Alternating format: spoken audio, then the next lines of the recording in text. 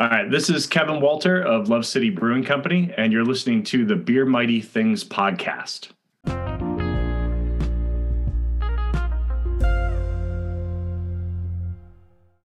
Welcome into the Beer Mighty Things podcast. It's what you listen to while you brew. It's what's in your ears as you drink beers. Today we're welcoming in our first brewery owners of 2023. It's a fairly new brewery in the Lawrenceville neighborhood of Pittsburgh, about a year old now. Please welcome in Katie Sullivan and Trevor Guerrero, co-owners of Coven Brewing. How y'all doing? Good. Thanks for having us. Yeah, thanks for having us on today. You're very welcome. Thanks for taking the time. I know it's kind of, chaotic and the new year and figuring things out. So appreciate you taking the time. You're about a year old now, is that right? Or not there yet? Just under. We are in our last quarter. So April will be 1 year. Nice. All right. Well, congrats. So you are not related. You're not married. You are friends who started a brewery. How did you two link up? We met while we were working at Dancing Gnome, that's also here in Pittsburgh. So we had kind of a variety of different beverage jobs before. And then I think in 2019, I moved to Pittsburgh and started working at Dancing Gnome. And I was in production and Trevor was in front of house, and we kind of hit it off there. That's awesome. And what point do you realize, hey, we would be a good fit as business partners? We had started doing some pilot batch stuff together, experimenting with different yeasts, with certain hops, specifically Southern Hemisphere. And we just started talking a lot about not only the beer we like to drink, but our views on the industry, as well as kind of directions we'd like to see it go. Realized we were fairly aligned, had a lot in common. We got along in the workspace already, so we knew that. And we were friends. We hung out outside of work as well. So we talked a lot about beer, drank a lot of beer, tried a lot of beer. It seemed natural. Yeah. That was kind of like I left that kind of like a hard drop, but it seemed natural.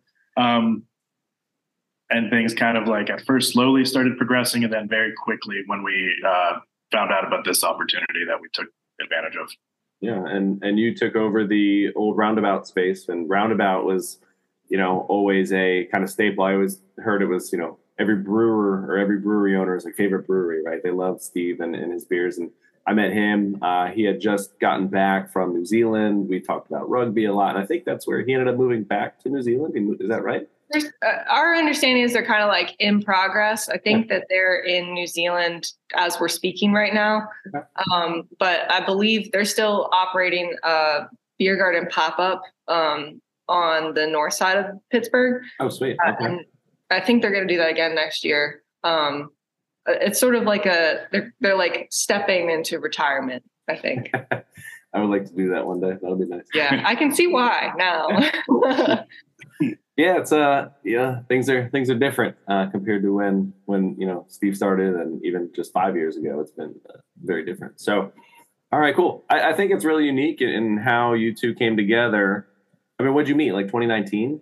Yeah. We I think too, we had both prior to meeting each other had some sense that we wanted to have our own business someday. Yeah. And when Roundabout came up for sale in, I think, July of 2021,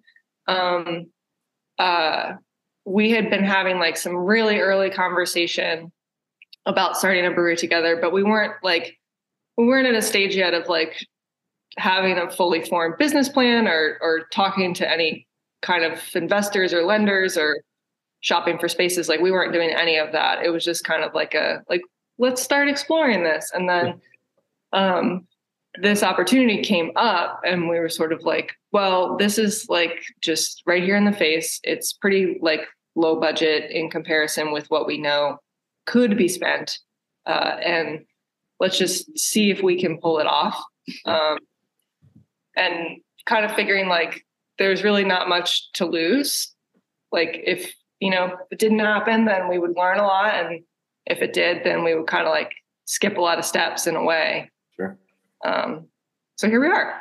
That's cool. Okay. And you two are kind of both Maryland and Virginia. Like Trevor, you were at Triple Crossing for a while, right? And yeah, I'm originally from up here, but I spent about probably a little over 4 years in Richmond. Yeah. Okay. Yeah, and then I'm from Maryland. And actually moved to Pittsburgh from Baltimore because my husband is working at UPMC. Okay. Yeah, it's so, I don't know. I feel like there's just something there where you two somehow found each other. Yeah, weirdly enough, we actually we realized this a couple years ago. We almost ended up in the same college illustration like class. Like would have been same year, same classes, everything. But you took a different route. You went sculpture. Yeah. I didn't know that was like a path you could take. I don't know that it is. Okay.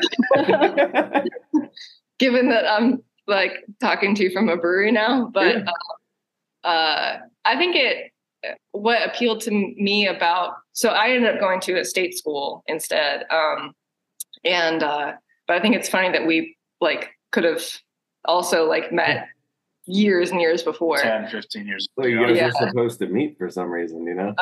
Yeah. I remember you saying when we were talking about it, when we realized that you were like, we could have been friends, dog. And I was like, we are friends, dog. It just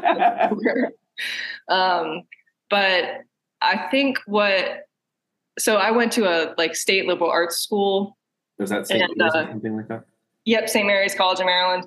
Okay. And I think in those smaller, like unlike in art school where the majors are more specific, like if you're in illustration, you're in illustration or painting, or like they're very disciplinary, graphic design. Sure. The art program at that school was just sort of like, we have professors who have specialties, but you're just going to kind of do whatever you want to do. And then at the end of the program, you can kind of say like, oh, I was a sculpture major. But it was probably less like sculpture specific than had I done that at an art school. Okay. And I think what kind of always resonated with me with art education was that I could kind of like have an idea, bring it into life, and then like it has another life outside of me, like it goes into the world. And I see a lot of like parallels to that now, where like I was very self-directed in school too, like of just kind of like, here's the thing I want to make. And then like, it's on you to create that and manage your time and manage a project.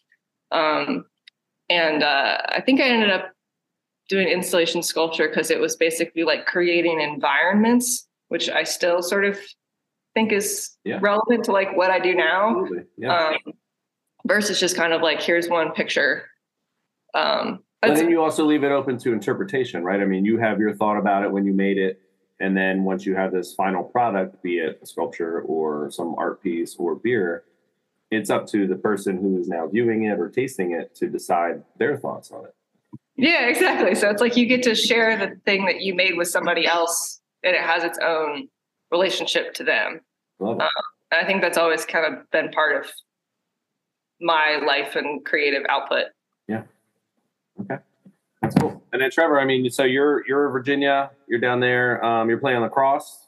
And I don't know if, I would definitely, if anybody has that Google machine out there, but Google, you find pictures. Google Trevor Greer lacrosse, and dude, your hair is the most amazing thing I've ever seen in my life.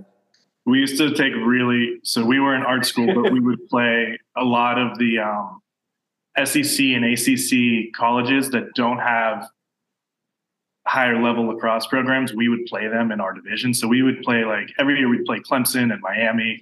Okay. So we would play all these really big football schools. Yeah. And they knew we were just a small art school in Savannah, Georgia. And so we would take the goofiest pictures for team picture day on purpose. That's terrific. And they're still on the internet for some reason. Yeah. Sure are. Your hair is terrific, man. I don't know. Yeah, it's a lot. Your hair is still awesome. Mustache and all, man. You're crushing it. I love it. Cool. So you guys both like to get messy. You know what? Do you guys have that conversation? Like you talk about art at some point, or how does that, you're brewing beer and you're, hey, we almost went to the same school, or what? Like what happens? Like you both are into art, illustration. getting messy, building, creating, curating? Yeah, I think those things kind of ebb and flow through natural conversation. Like they'll work their ways in and out naturally. Okay. Or just like as we experience things, we spend a lot of time together. So as we experience things throughout the day, we speak a couple very similar vocabularies, whether it's like a design vocabulary or like specific to beer or our brewery or breweries we've worked at. So communication's pretty easy for us just because we have such similar backgrounds and interests. So a lot of that stuff just kind of works in, and we kind of can like cross correlate. Yeah, I don't know that we have like specific conversations like about art, but we do often like we're big Instagram people because I think we're both visual, and so like we've always like been like love scrolling and be like, oh, this is a nice picture, and like we'll talk about like, oh, I like how they're taking this photo, or it's also just like for both of us, I think, a way to like see what other people are making and doing, and like whether that's mostly beer but also like events. And so like it's kind of cool, but like, oh, I see this brewery like put these ingredients together. I think that's interesting to do like a tea New England IPA. Like we've been talking about tea, like what, and then it kind of like spins off into like just sort of different creative ideas, like with that little bit of inspiration that I think we both kind of have similar sources for that in some ways.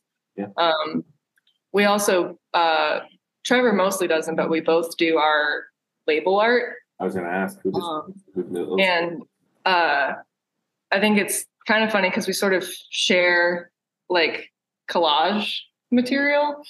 We got a pretty nice library built up of books and editorials and magazines.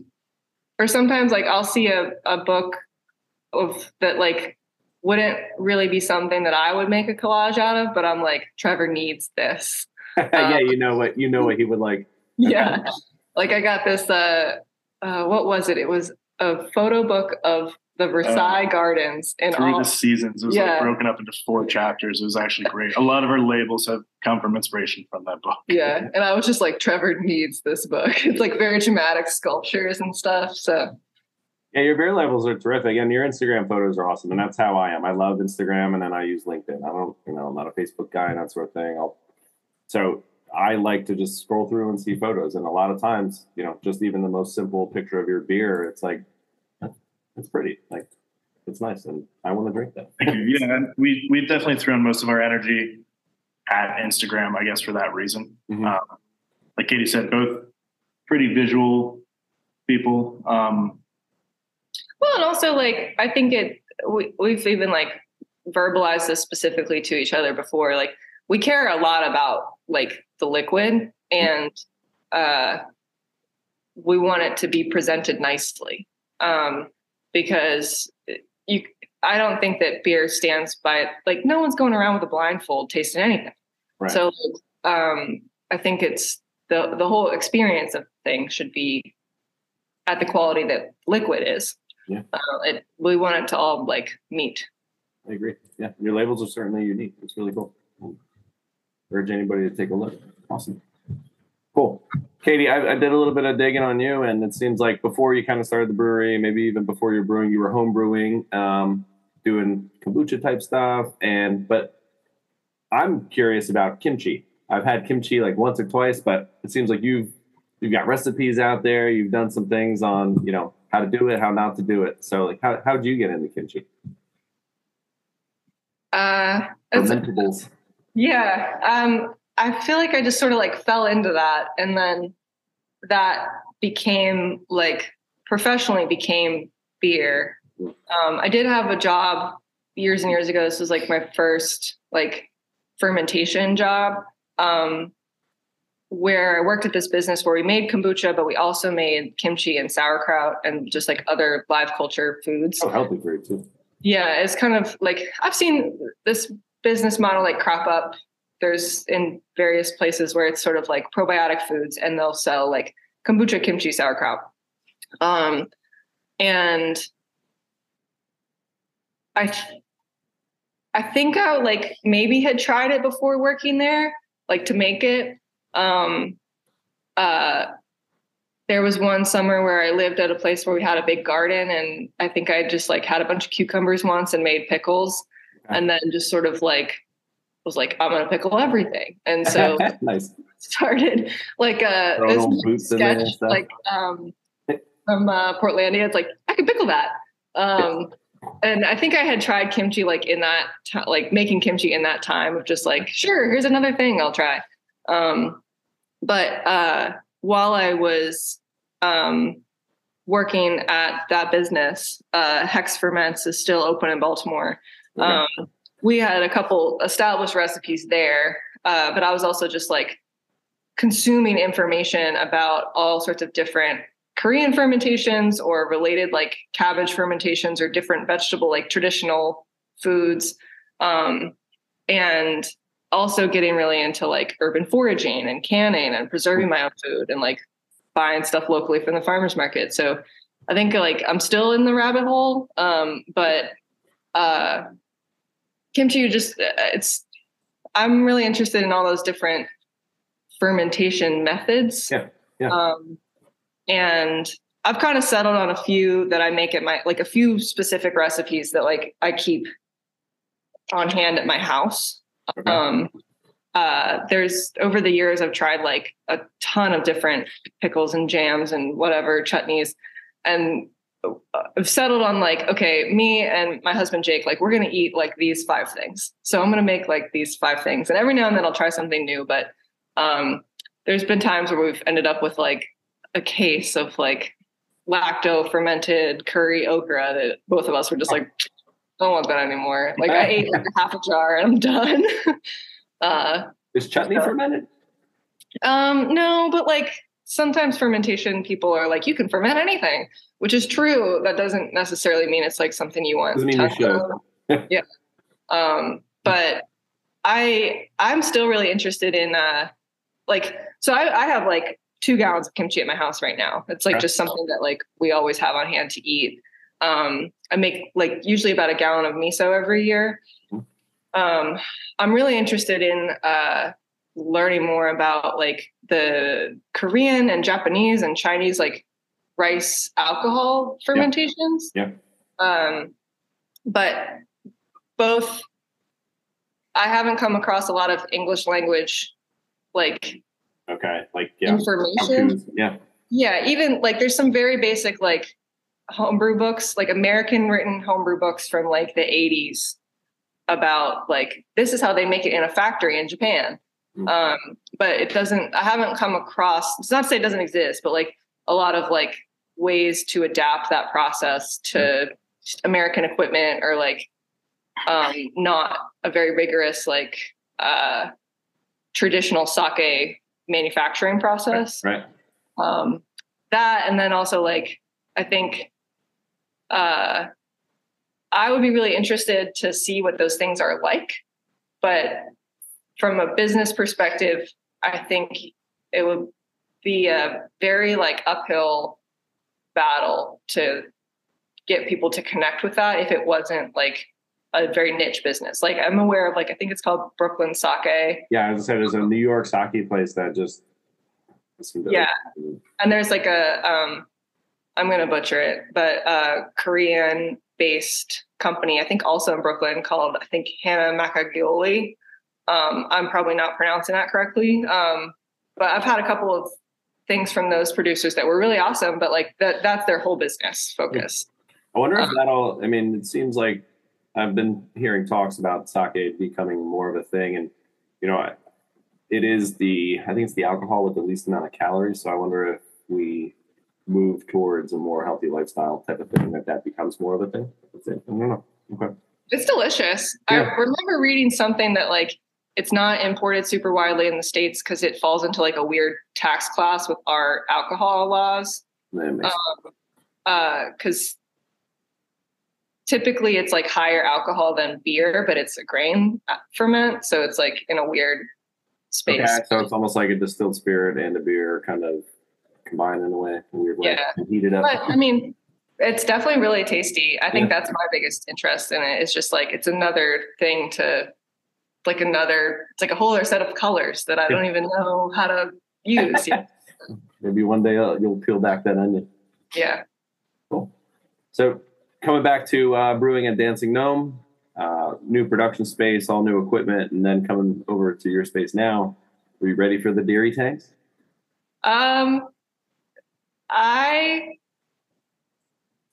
That was a sharp transition, that's for sure. I think there's a little 10-barrel kit at the original Dancing Gnome that really is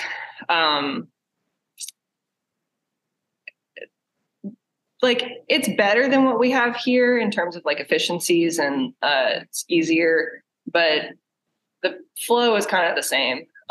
So that kind of prepared me to work on the equipment that's here. Okay. And it's really working here, like brewing here is not as hard as I thought. Like I was really like mentally prepared to like, it was going to be crazy weird. But it's not that bad. It's just kind of like busy because nothing is hard piped together. So like just a lot of moving hoses from like this tank to that tank to back to this tank. Get your steps in. Yeah, for real. But I personally, I kind of found like the big production brewery boring. Like it was, I'm glad that I did that. I know what that's like. I was interested to like learn how that kind of worked, but pushing buttons on a screen is just like, sometimes my back would like that, I think, but sure. It was sort of, I didn't really feel like I was doing anything. Yeah. Trevor, did you brew at Triple Crossing? No, I would help out with some cellar work. I still was tasting room manager down there as well. I would, I did a lot of packaging work. Okay. They have multiple breweries now. At the time they had one when I first started there, and then they opened the second location, I think within 6 months of me joining the team, maybe around a year. But I would go in. I was very interested in it. I would pick up some cellar duties whenever I could. But at one point, I just realized I wasn't fully sold on making the transition to back of house, and just stayed front of house up there, and then eventually moved back to Pittsburgh. Got a job with Dancing Gnome. So I think it all worked out in the end. Trevor's a good people person. What's that? Like, he's a good people person. He's a good like entertainer. Got to keep him up front. Yeah, well, like it's the mustache. It's the hair. It's very welcoming. But for real, like I like he like really sparkles with other people in an amazing way. That like if you're welcoming somebody to your space, that's an awesome person to have kind of like out front. I would say. I mean, when I stopped by a couple months ago to visit you guys, I mean, Trevor was like, I'm going to take you around. I'm going to show you this place, show you what we do. Here, try this. It was definitely a fun, memorable experience. Awesome. Do you both do the brewing now together, or do you kind of separate duties a little bit? Yeah, it's pretty much all me in the back. Trev helps out with like packaging and cellar work here too. But I'm like our only production person. Nice. All right. Very cool. Do you collaborate on the recipes? I mean, I'm assuming you're talking through some things, and again, you have some of the same lingo, and Yeah. We try to meet weekly, usually on Mondays. Some stretches are more consistent than others. Sure. But we'll kind of look at like zoom out. How's our board look right now versus our upcoming schedule? What kind of styles would we like to see on the board? What are we kind of missing? And all right, here's some gaps in the schedule. We can add some things that are a little more flexible. We'll kind of like just arrive at some ideas together. Katie will go write the recipes, or if I write one and hand it off, she'll tweak it, perfect it, make it work. But yeah, and now that we're like 9 months old, we've started to bring back a couple beers. So when that's the case, we kind of know what to expect, and a little easier planning when we've got a product already. Or like kind of back to just like seeing something else and having ideas. Like I think we have used a few different like events or collabs as a reason to like try something, like kind of come up with a new idea, and we'll usually sort of like noodle on that together. Like we like did our first sour IPA for Halloween, and like kind of like put that together with like beers that we both liked and were interested in. So I think we definitely like talk about like, even if it's down to like, okay, like we've done a bunch of like Southern Hemisphere hops lately, like here's what I'm thinking of mixing in American wise, like that kind of thing. Seems like you too. I mean, you enjoy the creative process, and I feel like talking about it together sparks new ideas, sparks new energy, probably gets you excited to brew the next batch, to host the next event. Yeah, coming up with the beer ideas and brewing is like my favorite part. Yeah. Yeah. Very cool. I live on those days. Nice. So if anyone's ever been to the Roundabout space prior to taking over, it had a certain aesthetic. And now that, Coven Brewing is there, it's different. So what did you tweak? What can one expect when they walk into your tasting room? I feel like you were pretty responsible for kind of cozy the design of the space. It's cozy. We knew, so we had the benefit of knowing the space pretty well before moving into it. It was already built out as much as it was going to be, more or less. These couple little rooms here are framed out. They are what they are. We weren't doing a full renovation project. We were just like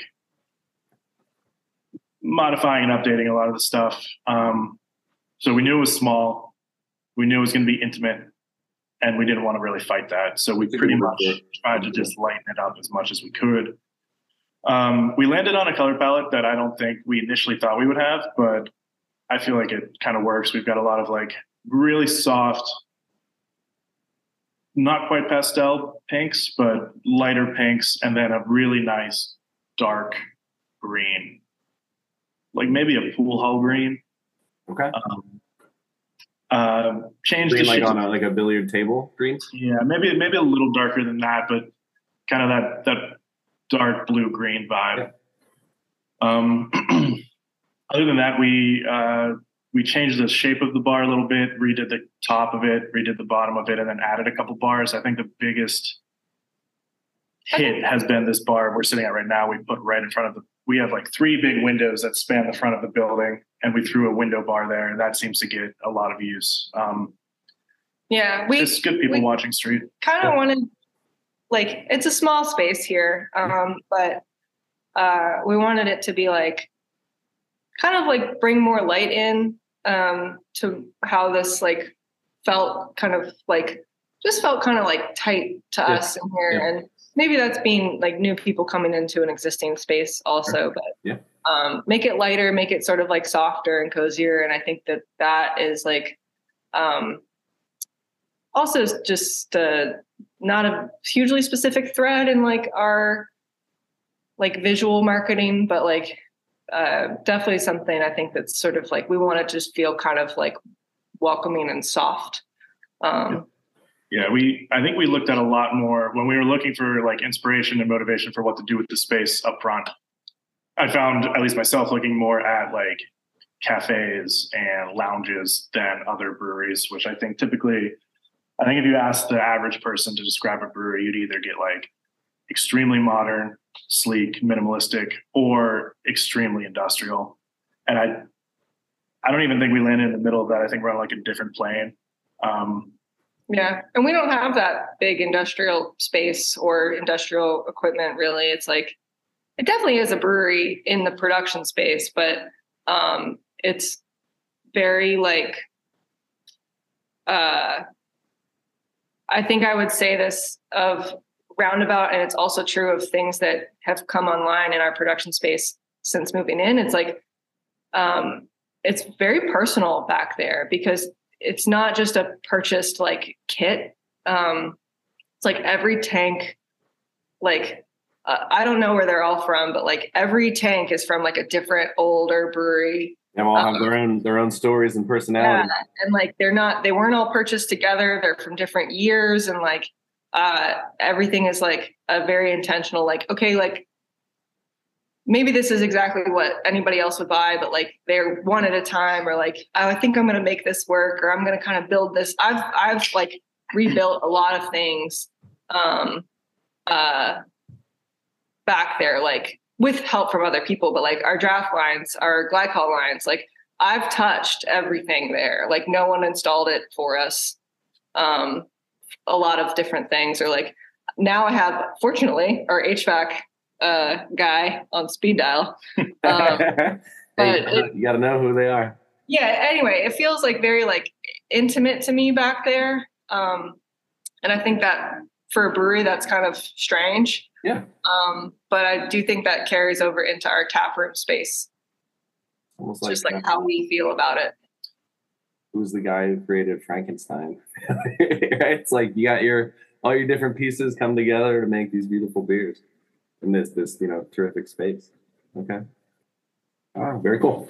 So Trevor, you just mentioned some of the things that you kind of modeled your tasting room after. You mentioned the word cafe. When I had, chatted with you prior, you had mentioned that, you like the hazy IPAs, you like some of the saisons and all these different beers that, you brew and you have brewed, but you also mentioned the term cafe beer. And I've had, I think it was Broken Nostalgia, something like that. More Nostalgia. Yeah, that was the first one we had released. So talk to me about what a cafe beer is, or what it means, or what your thoughts are there. It's a phrase we've kind of adopted and started to use, not as much in the recent months. And we've described it to our guys and to customers that come in broadly as an idea more than a specific style. At their core, the beers that we designate as our cafe beers will be flavor-driven and idea-driven beverages that are beer, but draw inspiration and technique from other practices, potentially, usually culinary. This was Katie's idea initially. I don't know if you'd like to add anything to that. I imagine probably. Yeah. Talk to me about like some of the certain ingredients or a way that it's made that makes it unique to that. So I think in my mind, it's kind of beers that do kind of start with a traditional base. So Brewing Nostalgia was a bière de garde, but then, or that's like where it started. Yeah. But then I added some vanilla. I don't remember exactly the malts that I used, but it was slightly different from like if you just looked at, recipes for bière de garde. Yeah. And I think that is kind of, I don't think we ended up calling, I also made over the summer, started as kind of a Belgian wit beer. But I like nitpicked with the yeast a little bit, and I like added some tea to it, and I think like pistachios. It was like, yeah, it was nice. It was a rose and orange peel tea and pistachio. Wow. And I was kind of modeling the flavor combination off of there's this cake called a Persian love cake that has rose water and pistachios and like orange blossom water. Or an idea I haven't done is like kind of an English mild base with like maybe like a coffee or an oolong tea. So in my mind, there are things that do have a basis like in a traditional style, but I wouldn't go to someone and say like, this is an English mild. Yeah. It's not. It's an English mild with tea.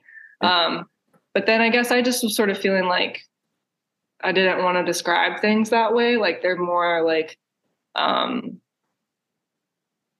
similar experience to like having a latte is like what right, is something you would get in a cafe almost. Yeah. I also feel like your tasting room there feels like that coziness of almost like a coffee shop, but just upscale, brewery. I don't know. Yeah. So like something that you could, I think where my head was at was like, you could have this and not think too hard about it. and it would be enjoyable. Or if you were interested in kind of like picking out more flavors, there'd be something there. Yeah. So just sort of like a comfortable beer. It's interesting because I could see behind me the Off-Centered Leadership book. I just finished that over, in December, the newer book from Sam with Dogfish. And, again, it kind of seems like that's what you're doing is a little bit of these off-centered styles of beer that are combining styles, combining food, combining different cultures, putting it in your glass. I think it's really neat. Yeah. I think that's what always interests me is like, I wouldn't try to claim that I'm like reinventing the wheel, like making all new beer, like everything I do is different. You're curious. But I kind of like, I don't find it very interesting to just copy something. Right. Or and that might be a little harsh. Like, I'm just not super, I don't need to have my version of something that's been perfected for 100 years or more.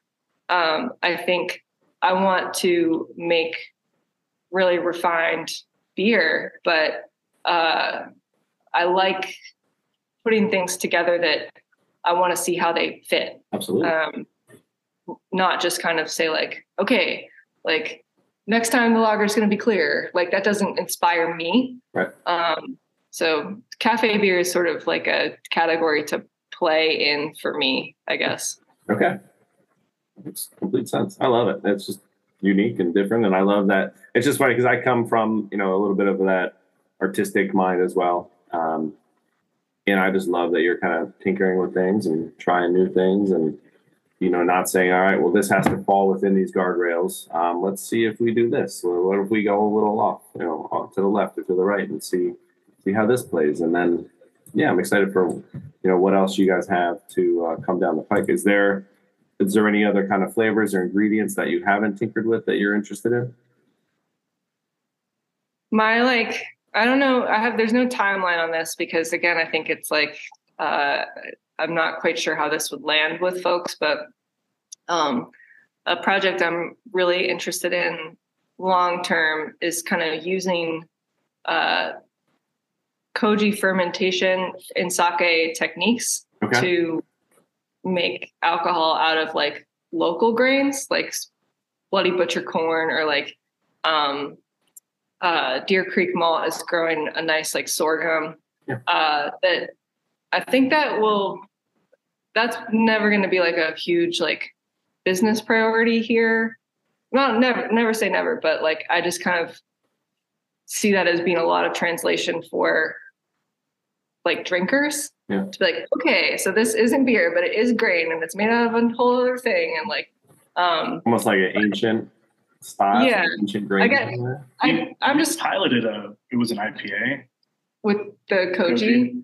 I did a small batch years ago. I did a West Coast IPA where significant part of the fermentable was like a rice koji, which is an ingredient in sake. It was really cool, but I don't know how to make, like, I have no idea how to make that on like a bigger than 10-gallon scale.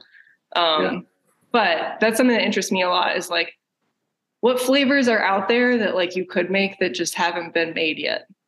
Oh, I like, hopefully they'd be good. I kind of don't see why not, but like just be different. And that I think is really fascinating to me. I love it. Where does the name Coven come from? We get this a lot. I guess I wasn't expecting to be as polarizing a name, but maybe that's good. I don't think it's polarizing. It's just people are interested in it. Fair.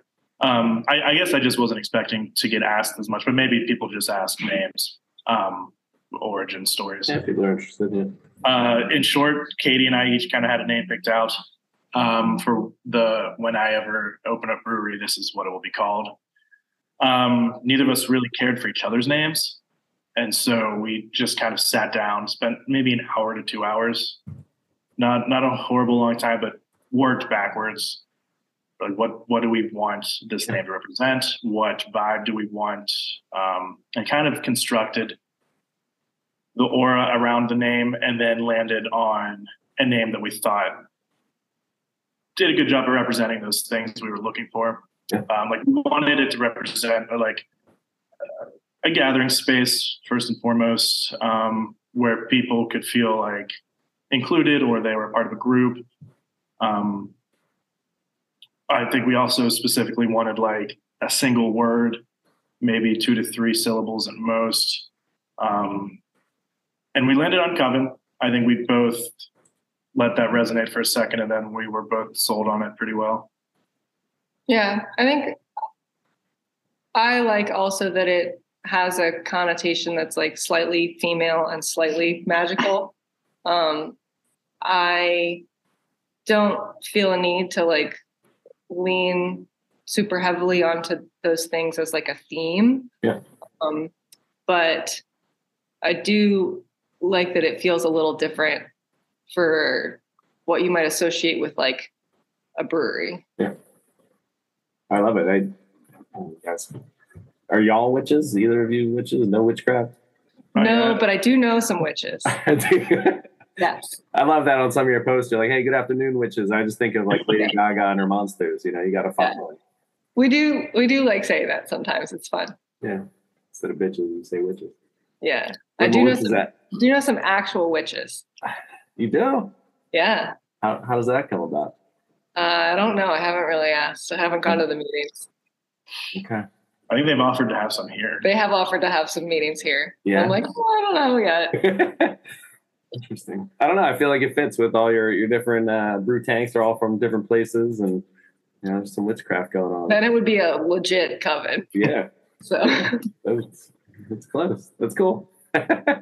Awesome. You guys throw an epic Halloween party. How'd that go? Tell me a little bit about that. Street closures and all that. Yeah, that was fun. For those that didn't see the post, unfamiliar with us, maybe we basically did a Halloween event. We called it Trick or Treat. Looking forward to doing this every year. Yeah. Yeah, we were kind of like, if there's a holiday that we're gonna go hard for, you have to. It should be Halloween. Yeah. But yeah, a couple food trucks. We closed the side street down.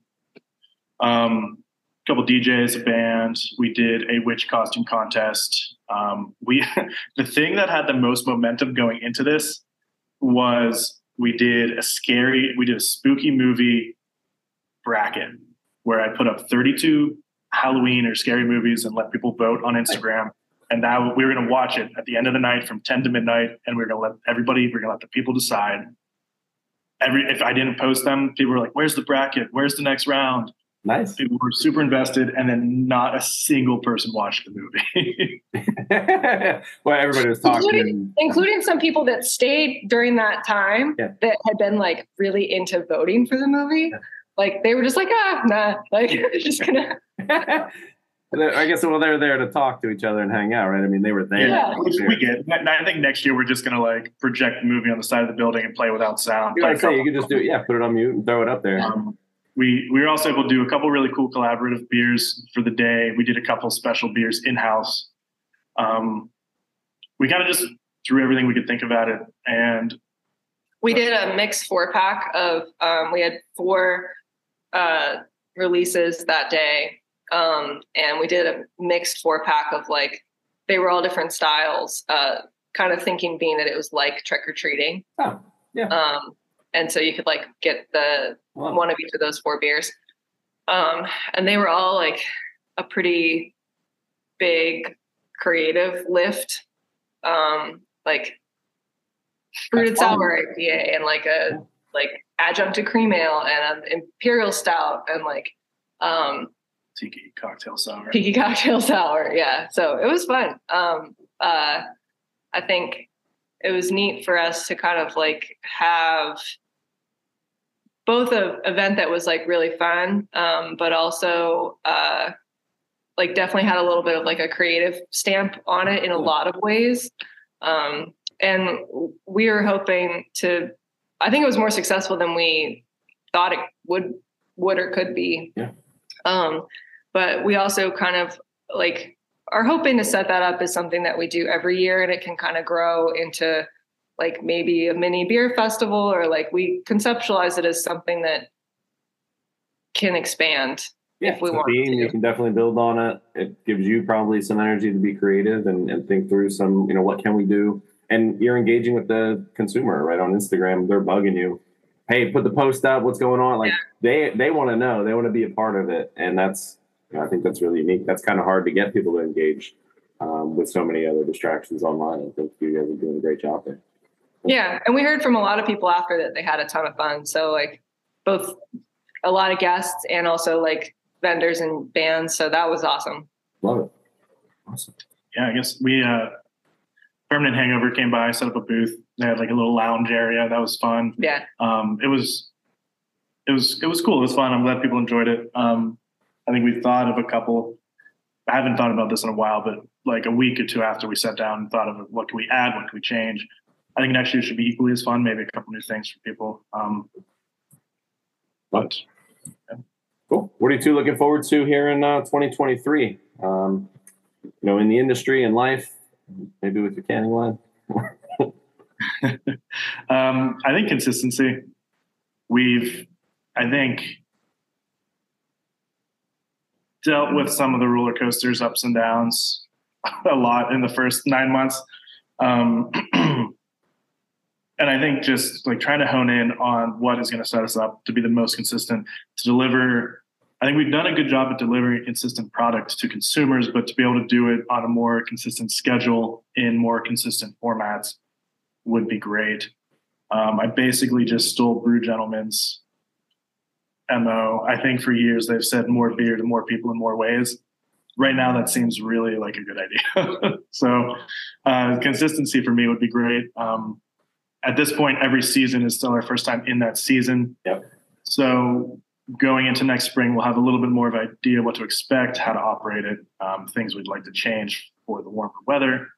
And yeah, I think we keep trying to want to be like, we keep being like, we need to make a schedule. And then like we make a schedule and then we sort of do it for a couple of weeks and then something changes or breaks or I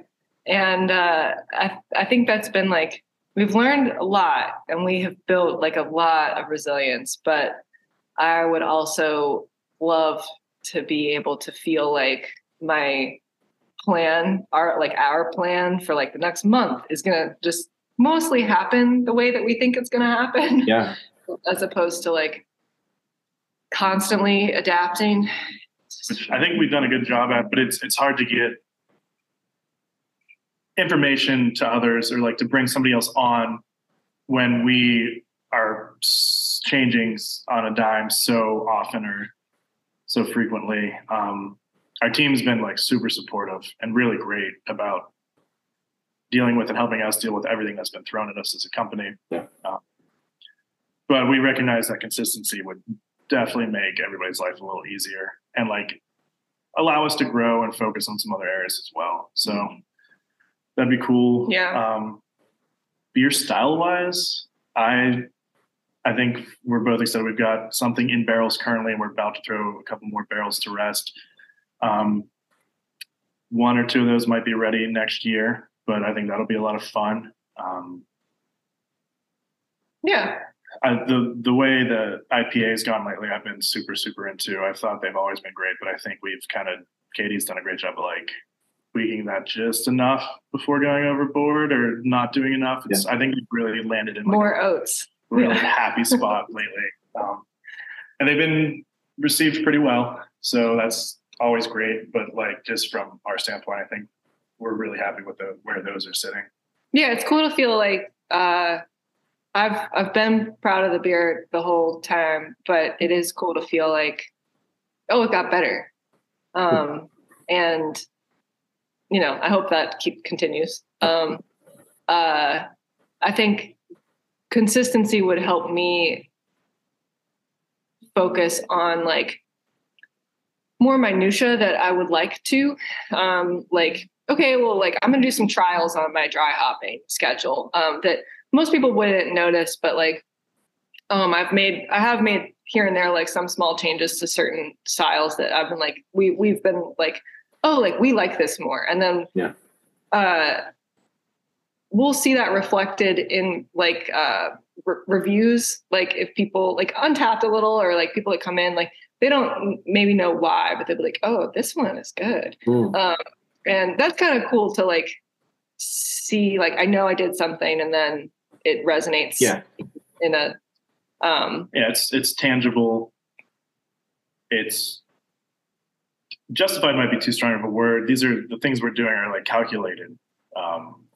Like I'm like, I want more cream. Like, but it's nice to see it's working and that we're just not like, sometimes I think there can be a disconnect between where the industry is as drinkers and where the consumer is as drinkers. I remember in like 2017, I was like, man, in a couple of years, all the consumers are going to want nothing but lager. And I was like, this is cool. I really enjoy drinking lager. I'm having a little bit of a hop burnout. Right. And sure enough, there's lager everywhere. And I'm like, come on, don't you just want hazy IPAs? Come drink these. Well, it's interesting because like, I think like, I have a hard time, like people will be like, oh, I really like the new IPA. Like, then they don't even necessarily say tons about it. Like, what'd you do? And then I'll just kind of be like, okay, here's my whole hopping schedule. And like Trevor, our guy, be like, no, no, stop talking. Cause I'm like, and then I changed my oath percentage. And like, that's funny. People are like, what are you talking about? Yeah. That's why we don't put me up front that much. Cause like, but I do like, I am kind of like, there's some things I'd like to just sort of like noodle on. And I feel like whenever I've been able to put energy into like finer points of things, it usually kind of pays off in a way that we're happy with. I'm slowly adding like some barrel projects here and there. I think people are interested in that, but it's like a kind of a niche thing. And more mixed firm barrels, at least in this area. I think people are pretty comfortable with the stouts aged and the barley wines aged and whiskey and bourbon barrels. Yeah, and I haven't started any of those, but I'd like to. I might fill a barley wine barrel soon. Yep. I think those are really neat, but it's also like the learning curve for me is slow too, because it just takes a long time to be done. And so I'd like to sort of like start building some of that up. I think those are really interesting beverages. But I do kind of think it's never going to be like the main focus here. Yeah. Yeah. Well, it seems like you like to, again, make a product, get a result, test it, tweak it, do it again. And when you've got things sitting in barrels, it's, Katie doesn't have the patience for that. It's just like a long turnaround time. Like, yeah.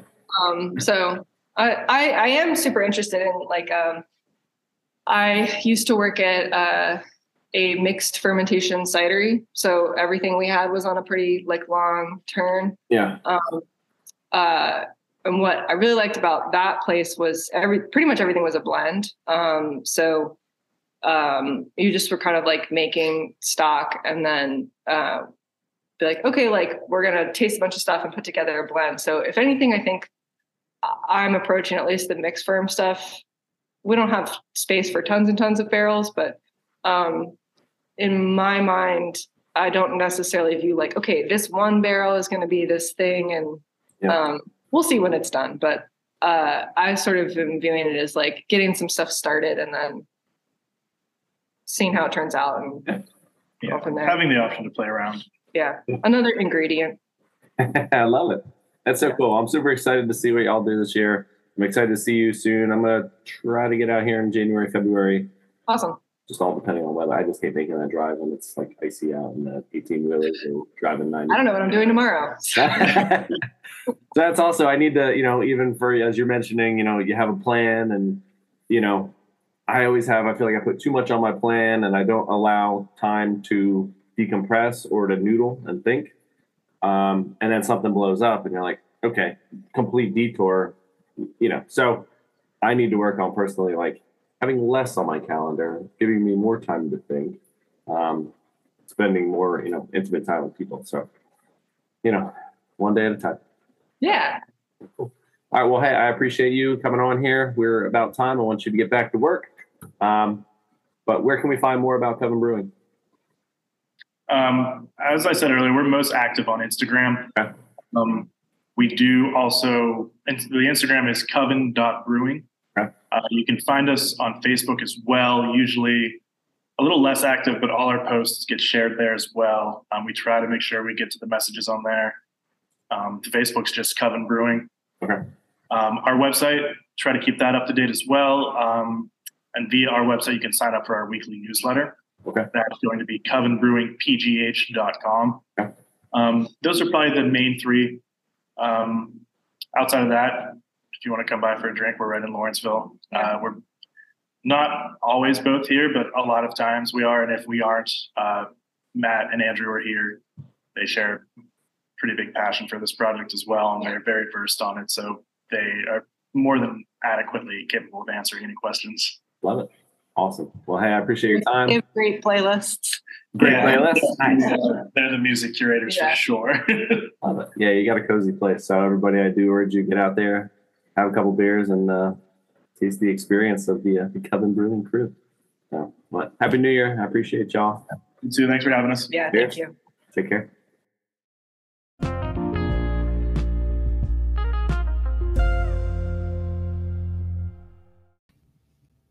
All right, that'll do it for today's show. Thank you for listening. Don't forget to follow on Apple Podcasts. Leave a review. That'll help us get found by other fantastic people like yourself. I don't monetize this, so all I ask is that if you like it, share it with someone else who might like it. Connect with me on Instagram at Beer Mighty Things Podcast. Catch y'all next time. Cheers and Beer Mighty Things.